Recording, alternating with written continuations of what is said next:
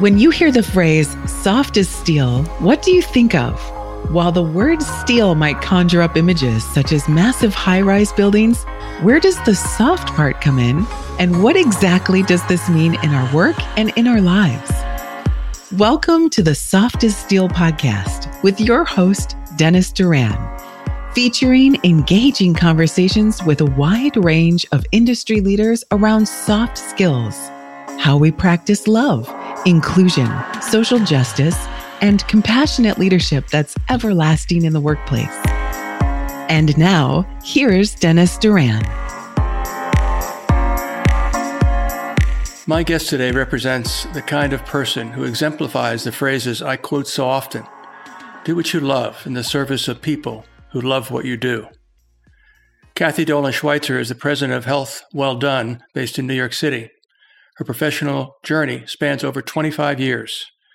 Cathy's focus is on building effective people-centered teams, workplaces, and projects, as well as developing leaders who care about the well-being of people. She's the author of the book Health Well Done, in which her Health Well Done methodology, which includes the healthy patient, healthy team, healthy approach, as the way to put the patient first, is explored. She has served as a senior project manager on numerous healthcare industry programs, most recently at Columbia University's Irving Medical Center. She's an experienced trainer and performance development coach working in the AEC industry to adopt a people-centered leadership strategy to thrive in today's people-centered economy. In her own words, "My mission is to develop leaders in the AEC industry who care about both people and planet and who exemplify this in everything they build." Cathy, welcome to the Soft as Steel podcast. Thank you so much, Dennis. That was very nicely put. Well, and thanks. I just want to let you know that I have been very excited to be on this podcast, as well as honored that you reached out to me. So, well, thank you. I'm pleased to have you, and I'm honored as well. So I guess we're just being nice to each other for the beginning part of this. You know, it could go sharply downhill as soon as I open my mouth and ask the first question, but we'll see. We'll see. No, but on a serious note, thank you. I have every confidence that you will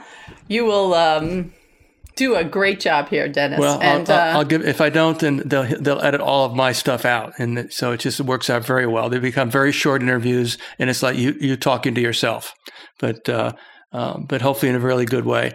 I was very deliberate in one and thoughtful in one regard, and there was a reason why I opened my introduction of you in the way I did.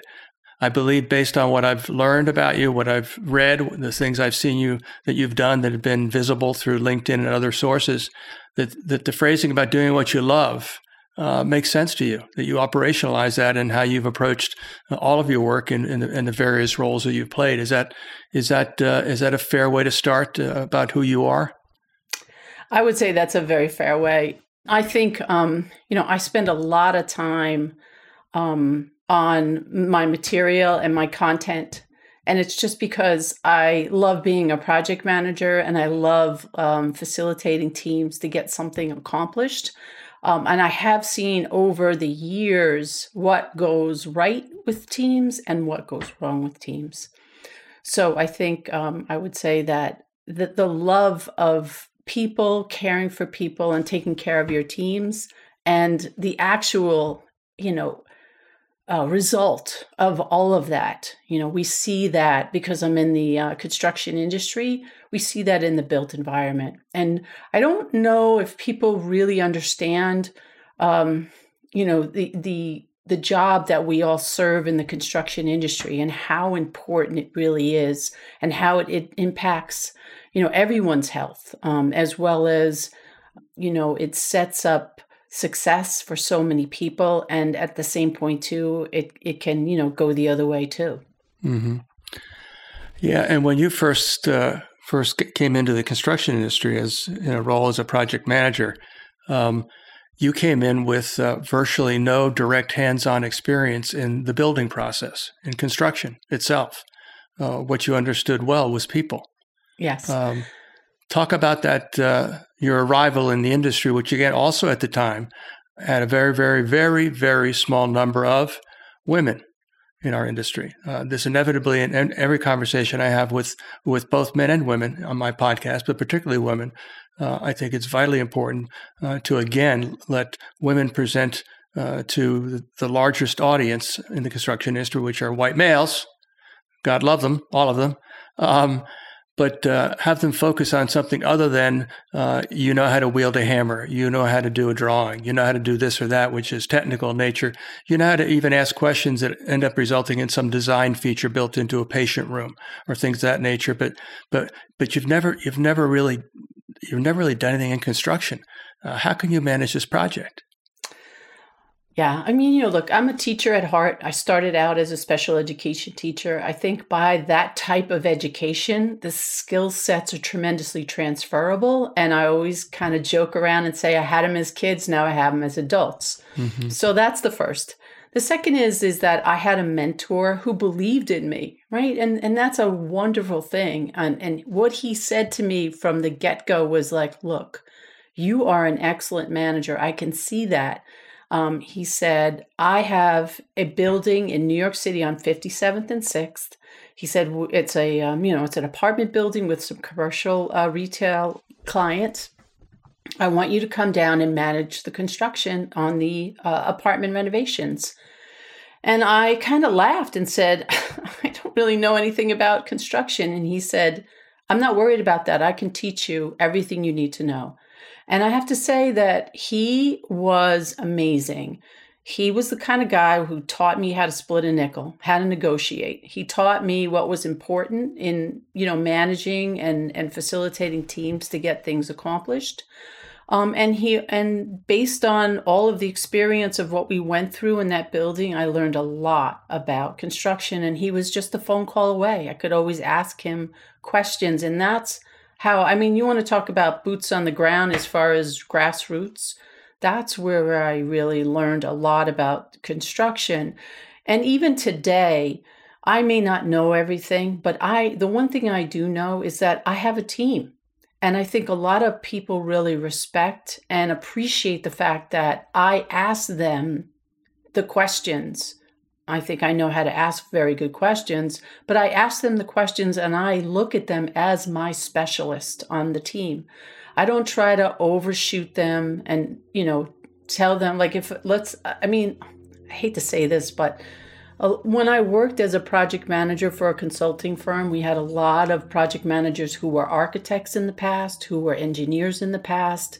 And a lot of times that stuff got them in trouble because they tried to design the project and not let the architect, who was the architect of record, actually do their work. So there was a lot of conflicts that went on because of that. And as you said, I was, probably the shortest line whenever we went anywhere was the women's room. Mm-hmm. I had mainly men around the table who were jockeying, arguing, whatever it may be, to get their points across. So I was able to kind of bring more of a calm to it. And at the same time, too, have people feel that they have some sort of importance and specialty because I relied on their information. Now, don't get me wrong. I'm not that naive. I always did my homework in the background, but at the same point, too, I always made them feel special by letting them speak about their specialty. Mm-hmm. Yeah. And again, just the way you described that, you highlighted several what I call soft skills or qualities that you possess that made it possible for you to connect with and then develop relationships with the individuals that you relied on to complete the work in each and every apartment or each and every space. To deal with gathering the facts to justify a change order, to deal with a problem that need to be solved, and that's one of the highlight areas that in many of the conversations I've had, we reach a conclusion that women are just much better at this, and this, and everything you described are things that are that again And it is a gender. It's a gender issue, and I can't. There's no sense in talking about it any other way. It's just the expectation that the traditional view has, my generation in particular, and even the one that's right behind me. The view they have is if you didn't learn it in the tools or in the trade, boots on the ground, through an apprenticeship, through some other direct means of learning the skill or trade, that you can't stand in the same space with me and talk about this issue or that issue. So that was something that you had to overcome. And say again what your thought process has been as you've matured over these good number of years in terms of how you approach meeting and beginning to work with a new team. Talk a bit about what that is like for you and how you go about getting them all set and understanding their roles, understanding what your expectations are, and developing, if you will, the first connection among the ingredients that are going to produce the project for the customer. The first thing I always do, and, recently we've had a few changes in our project team just recently. And the first thing I do is I sit down with that person and I really ask them questions about who they are, what's their family life like, etc. I really connect with them. I find a topic that we can talk about, whether it's cooking or skiing or whatever it may be. And I have to say that I'm genuinely interested in them, because one of the key things for me is always trying to understand how am I going to inspire and motivate people to actually do their job. Now, I can't, strong arm them. I think I kind of laughed for so many years because I feel like people were project management abused, as I would call it. Because as a project manager, you come in and they're just like, literally, I've heard statements like, oh, I know what you kind of people are like. Mm-hmm.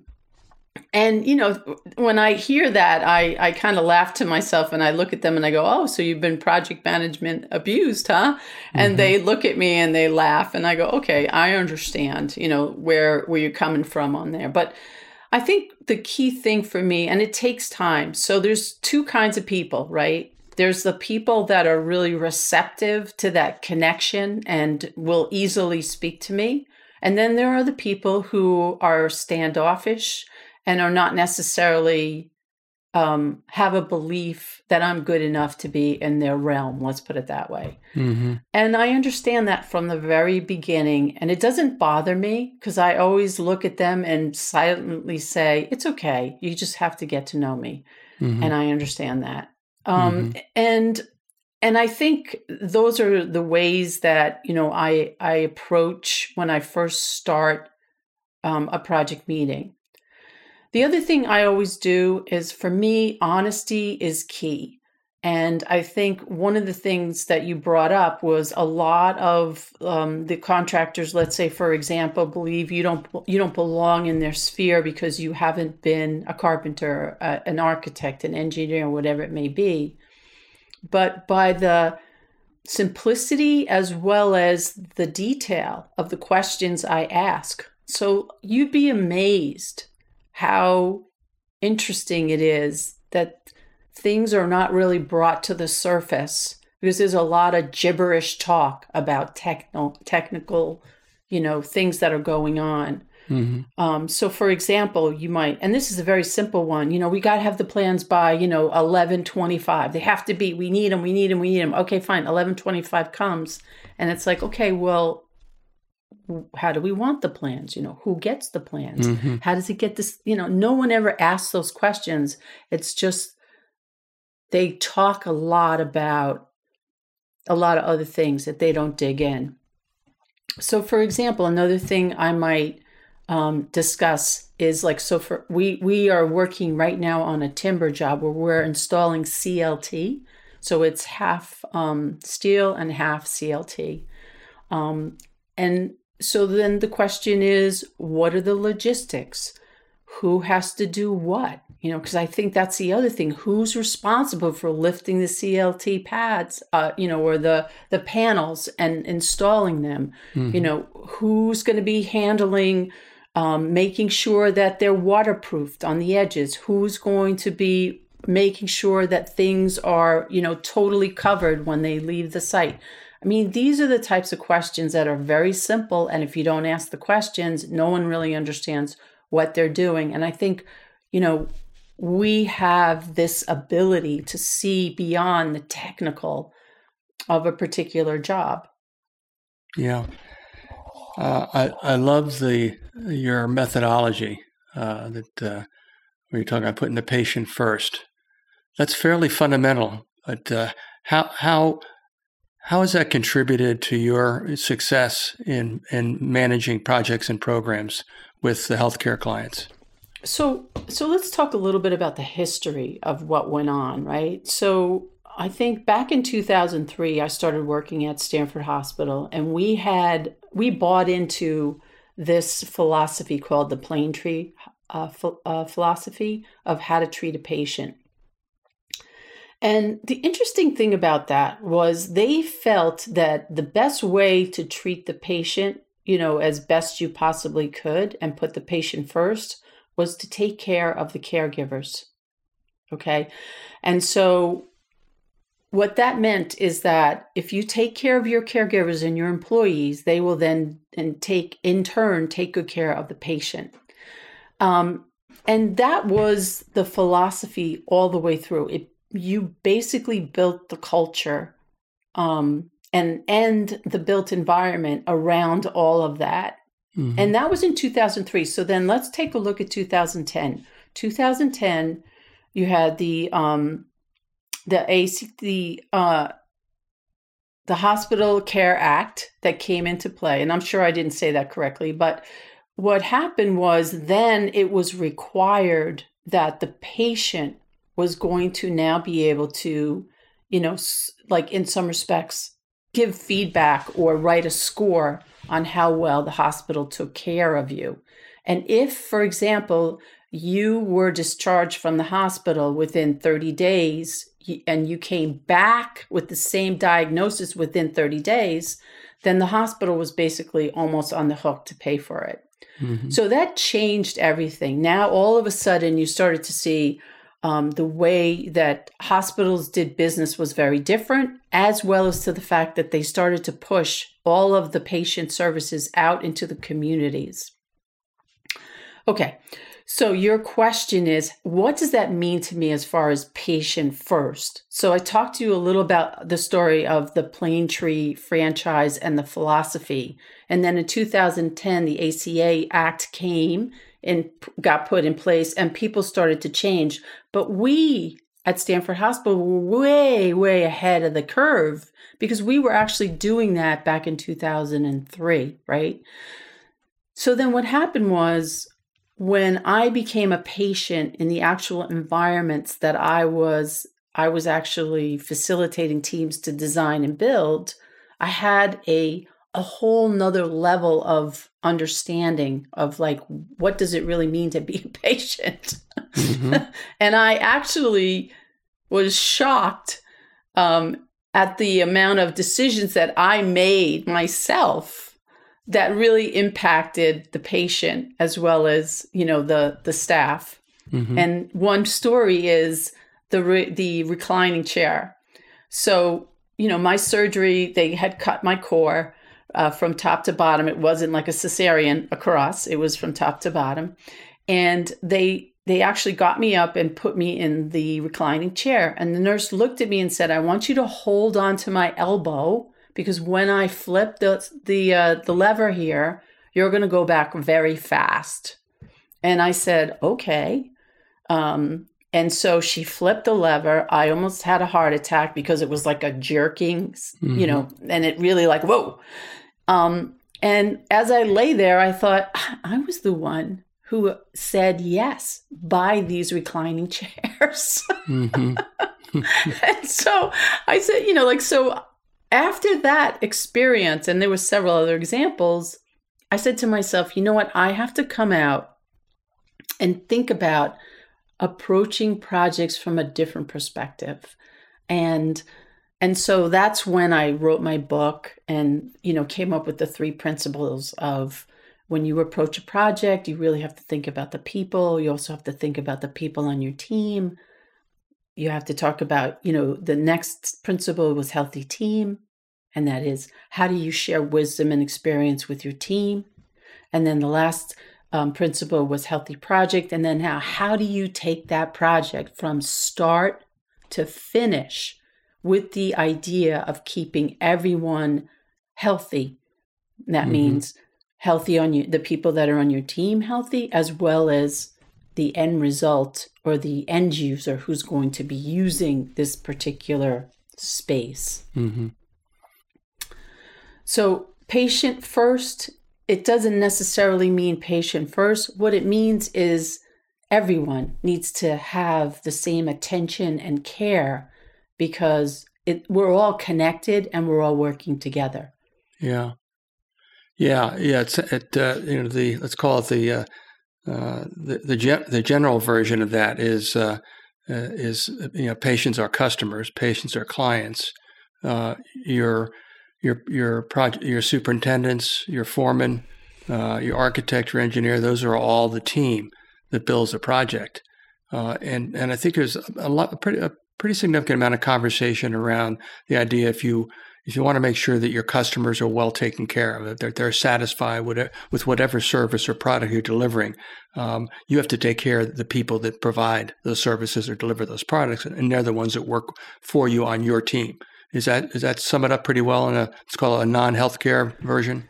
Yes, yeah. Absolutely. And, one of the things is I always say that my roots are in healthcare, but I have now, after the pandemic, moved into, more of a general construction population. And the reason why is because these principles really do apply to what is happening right now. I always see myself now as the bridge, and the bridge from the young professional, I would say, to, I don't want to say the dinosaurs, to the people who have been in this industry for a long time. And you can see the growing pains, right, that's going on right now. The younger generation, there's a generational shift on the way that they want to do business. And that's our future. And that is, we have to get them into the pipeline in order for them to actually, work through and be able to service our customers. Right. And then, the people that have been in this industry for so long have so much knowledge and what have you, but they also have to realize that they have to learn from the younger generation, as well as the younger generation has to learn from the older generation, or the people that have been there and who are very, very experienced. Yeah, I agree. So from the perspective that you bring based on your body of work, how would you describe the more significant challenges and opportunities that the construction industry is facing now? How would you describe them? Well, look, I think the construction industry is slow to change. It always has been. Okay. I think I have definitely seen some good shifts. And, if I look at my team right now, I have a span of all different ages. But as I see the younger generation coming in, I do believe that they are much more open to feedback. I think they are much more open to talking things through and having conversation and understanding things from a couple of different directions. And I like to see that. That's a very good thing, as opposed to some of the it doesn't necessarily mean that they have to be as experienced, but there are people in the industry who I do things exactly the way I do them, and I don't want to hear it, and I'm not going to bend. I think I do talk a lot about emotions that are going on. And I'll give you an example where I had a situation where a designer made a mistake, and it meant that the contractor had to do some additional work, which they had never done with this type of material. And they were angry. They were angry that the designer made the mistake and that the responsibility was going to be left upon them, and they could possibly screw it up. And so, I literally had to throw that on the table and say, look, you're pissed off and you're angry at this situation. Is that true? Yes. okay, so if that is true, what are we going to do to get past it?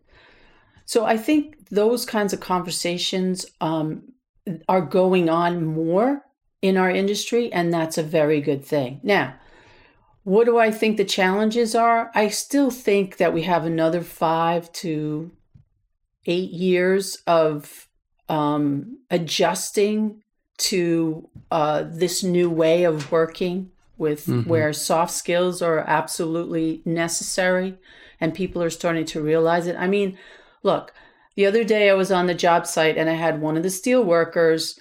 We were walking around him because we were watching them install the CLT panels. And he said to me, "Hey, we're much nicer now. 10 years ago, we would have never let you do this." And I laughed to myself because I said, yeah, you're right. But, I think it's becoming, you can see it filtering into the industry. The other thing I think that I love and I am seeing is, first of all, I gave a presentation to an engineering firm, and the amount of smart, beautiful engineers, women engineers, I was shocked. I never realized there were so many of them. So I think what's happening is you're starting to see more and more women coming into engineering as well as architecture. The other thing I thought that I've seen is more women want to be superintendents, and they love it, which I thought was very interesting. And again, I have to say, even as long as I've been in this business, I have found that a lot of the workers and the men on the job sites, as well as in the offices, for example, they are very respectful. I've never really ran into a bad situation except for with the concrete workers, and that was it. Except for the concrete workers, huh? Yeah. But so I think, look, honestly, I have a big and enthusiastic view of where we're headed. I think having our team right now that we have is very diverse. We have all different cultures as well as men and women, and it works. It really does work. And I think people have the respect to listen to each other. But, honestly, when we started this, the owners set the pace for having an open, honest relationship, and with the intention that we were building a school for the future leaders of our world. And that, everyone really fell in line with that. And that gave me a wonderful opportunity to be able to, facilitate the team. And that, for example, is something that is very special. Have you had any chance to be involved with any of the outreach programs that try to tell the story of construction to high school students, or any other kinds of programs that are out in the community? You've been able to get involved in any of those? Yes. So at Professional Women in Construction, we actually created a video where we interviewed an architect, an engineer, and a construction manager, all women, who, and the whole video, and we distributed it to high schools all around, the New York and New Jersey area. And it was just why we got into the industry and our love of it. So that was, something I've done. I do mentor. I have 3 students that I mentor. One is, 2 are seniors. One's already in college. Good. I'm constantly trying to talk up the construction industry if they seem to have an interest in that. Good. Well, there's another place you can do that. So, feel free to do that as we continue our conversation. So let's as we come to the kind of towards the end of this conversation, I want to go back for a minute and talk about you paint probably one of the more positive and optimistic outlooks on the future of where the industry is now and where it's going, particularly as it relates to diversity, based on a variety of things, gender, race, etc. Are you as enthusiastic as I'm gathering about how we're doing? Just finding a way to get along as people in our industry without all the other biases and judgments and labeling and all that kind of stuff. Are you feeling positive, and if so, why? Yeah. So you know what? Look, it's very funny, right? I mean, I have a very good sense of humor, and I think I have a bit of Teflon. And I think that's important, right? In this industry, you have to have a good sense of humor and you have to have Teflon because you do have a cast of characters. As a matter of fact, one of the things I always say when I introduce myself and I'm on a call with subcontractors, let's say, I always introduce myself as the ringleader of the circus of many acts, right? And then they kind of laugh at that. So I think, first of all, the people that work in this industry, I think a lot of people love what they do. I think they love the fact that they go to work every day and they use their hands or they solve problems or they have to use creative thinking or whatever it may be. I find people who are in this industry pretty much love what they do. So that's a good thing.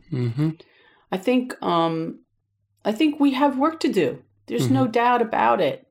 I think you have to have the right individuals in there that are the peacemakers that can actually be very grounded in the way that they help people to sort through conflict, because there is a lot of conflict in our business all the time.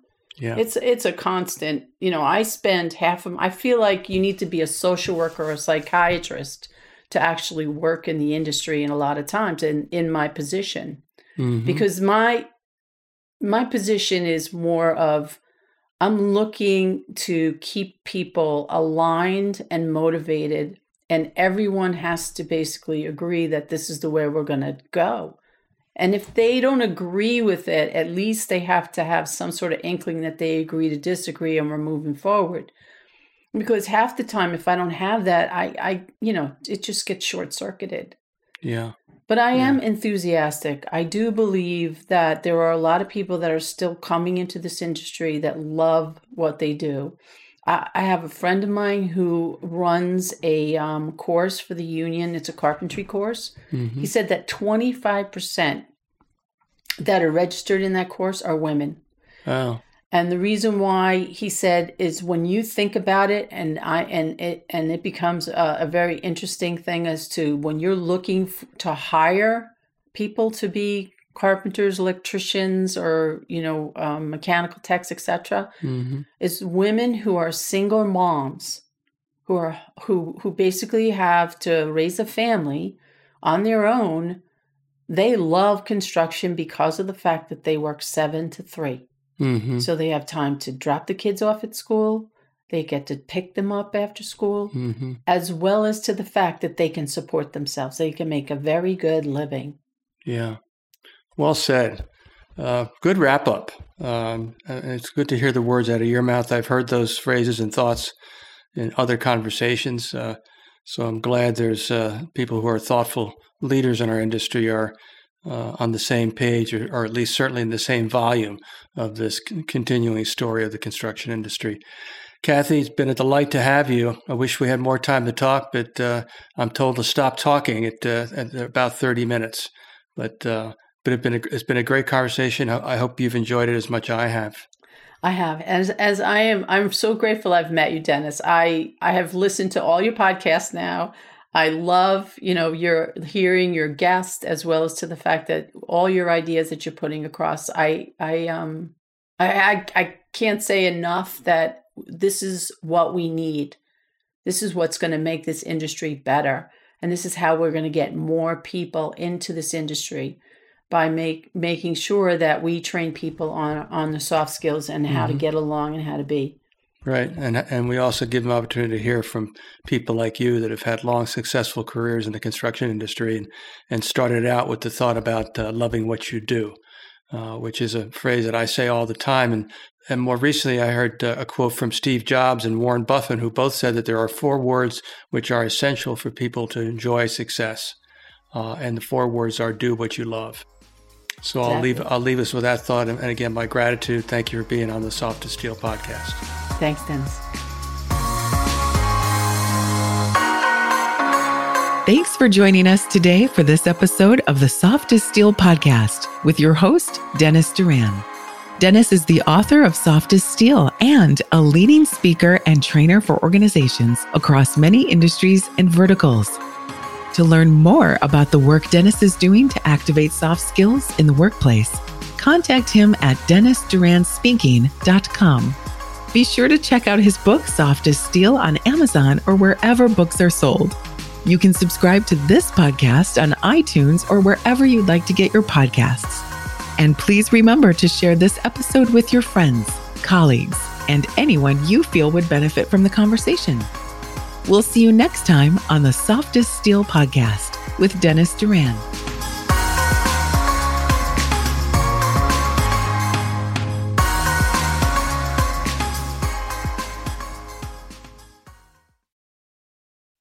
Produced by Audivita Studios.